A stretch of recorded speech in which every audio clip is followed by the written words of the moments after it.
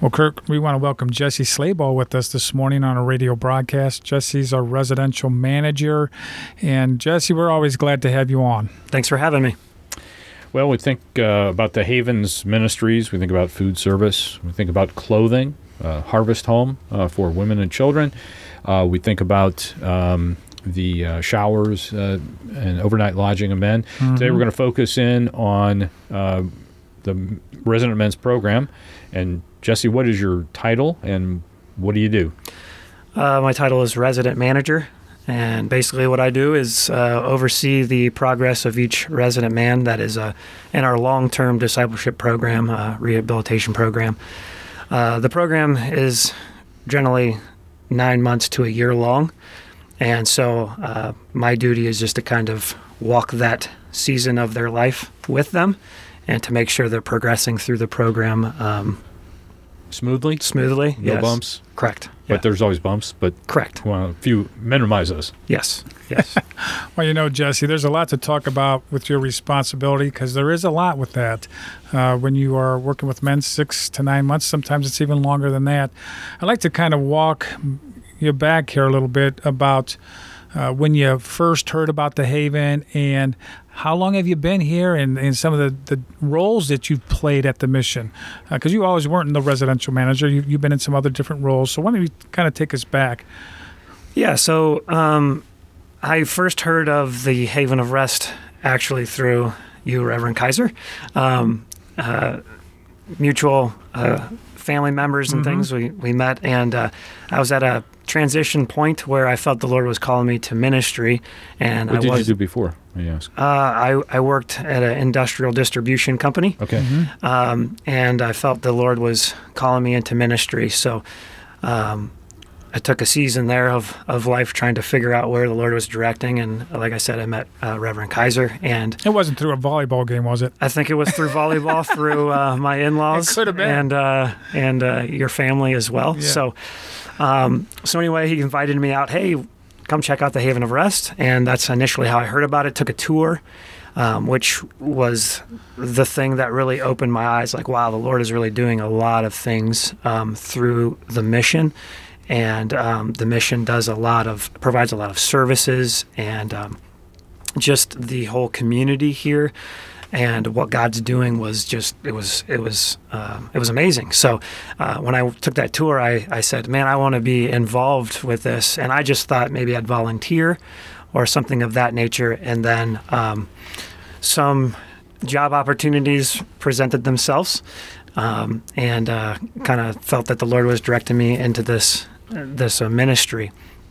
So originally I started here at the Haven as a case manager in the temporary emergency shelter for our men's day room. And many people probably won't remember it, but when you were on, I think the last time, is this your second time on radio, or is it third? I can't remember, but I remember you telling us all about what case managers do. Yes. I remember we had a whole list of Yes. questions, and you explained that time you were working with in the men's day room. So Correct, yeah. So, and that's been just under 10 years ago. Oh, my goodness. I can't So believe it. it'll be Oh, my 10 goodness. years in August Wow. that I've been here at the mission. So when I started out, like I said, as a case manager working with those guys that are coming in seeking temporary emergency shelter and services, Yeah. help them out. And I was over there serving there for 4 years.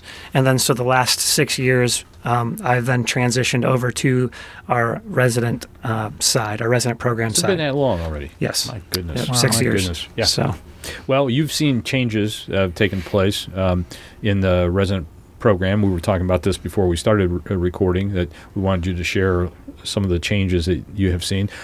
Only from a standpoint of, the mission as a whole is always evaluating things, and it's a ministry that the message does not change, but some of the methods do, and so that's kind of another way of saying you've changed some methods, I think, in the resident program. So maybe just share with our listeners what some of those are. yeah, so we've obviously in the Haven of Rest, we've seen through history different services needed to change, and the way we do things need to change depending on culture and even the needs of the folks that are coming in. So how can we best serve each individual that's coming in? And so sometimes you have to change a few things here and Tweak. there, tweak them. Is the Yeah, industry you want to term. maintain obviously the foundation that has been set, and you don't want to waver from it being a Christ-centered organization and programming and things of that nature. But some of the needs change as time goes. So with the resident program, we did an evaluation. It's been some years back, but it's still in progress, and I don't think it'll ever end. But we really took a look at the program and what are we doing well, and what are some areas of weakness. And so we took those things and we made sure that those things we're doing well, that they maintain. And if we can shore those up even better, then great. So and then those things that we weren't so good at, we wanted to kind of bring some more holistic, if you will, approach to provide better services for our resident program. So a couple of those things that look like some change, we recognize that guys coming through the tail end of our program, they begin to transition into work and then transition into their own housing and things of that nature.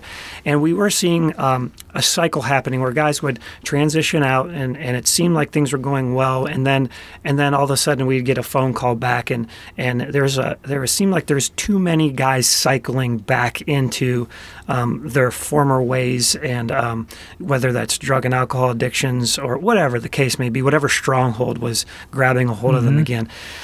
And we were recognizing, okay, we need to shore up the tail end of our program. So a couple of those things that we looked personally in our lives, what are some things that we need personally in our lives to continue to keep our eyes focused on the Lord? And a couple of things is I need to continue to be going to church and involved in the local church.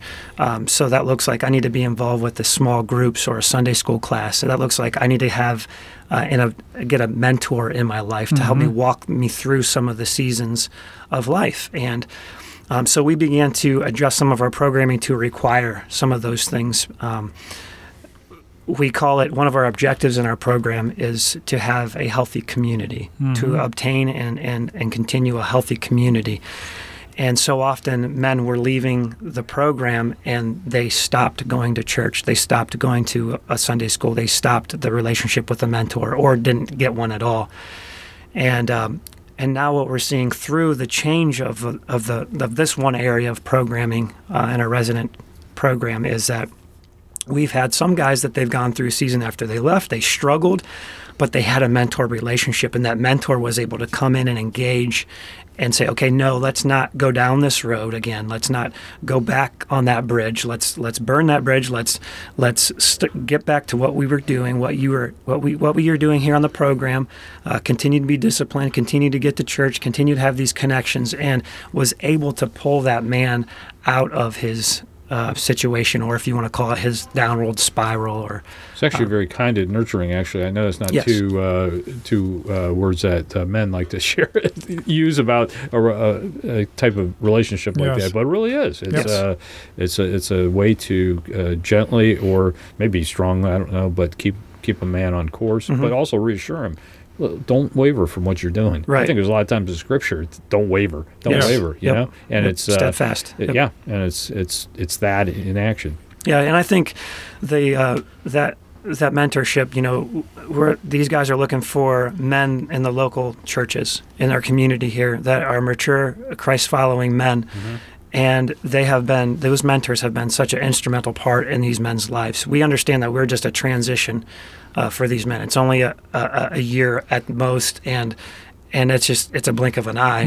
And For sure. these men are then spending the rest of their lives in our community, and we need that support from mentors in the community as well. So it's been much appreciated and a blessing to these guys. Well, Kurt and Jesse, that application in our lives, whether you went to college and then went out into the workforce, there was a transition for that. I Yes. think of even going through school, when you go from your first grade to eighth grade, and then now you're going into high school, there's a transition that goes on there as you learn, and the importance, as you were saying, Jesse, of having good people to kind of encourage you and kind of steer you in that right direction, because we do know that in transitioning, number one, there's a vulnerability. Yes. And as once again, personal application of going from elementary to high school, there's that vulnerability of what's next, and then college, what's next, and then work. And you can easily get steered off into the wrong course if you associate yourself with people that are pulling you away from some of your goals. Right. And even if you're firm about staying on the right course, sometimes you need somebody, though, to come along within the right course to instruct you how to best move on that course. Absolutely. I was thinking of a time when I was in college watching a baseball game, and our team was ahead something like 12 runs or something, and the pitcher was trying to throw these cute pitches and on the outside corners and paint the corners, as they say, and I remember the coach yelling at him, says, just throw it down the middle of the plate. We got a 12-run lead here. You know what I mean? It's just what we all need, that kind of instruction, encouragement. This is how you do it. It keeps us going. So anyway, forgot what we were talking about. Well, that was mentorship. And transitioning into the church. Yep. And the importance of it. And Jesse, you guys have done a great job on moving in those type of directions, even with other adjustments in the program as well. Yeah, and we've made some adjustments.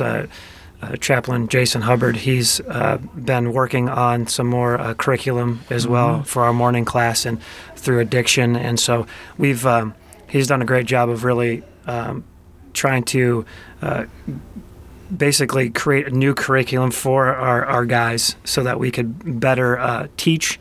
And not only just so that he could teach it, but as well as if we have other staff come in, that this could be something that would be able to be used by many people to teach. Yes. So we're just reevaluating constantly. Okay, is this working? Is this not working? Just so that ultimately, so that we can better serve and love on the men that come in our doors and into our program.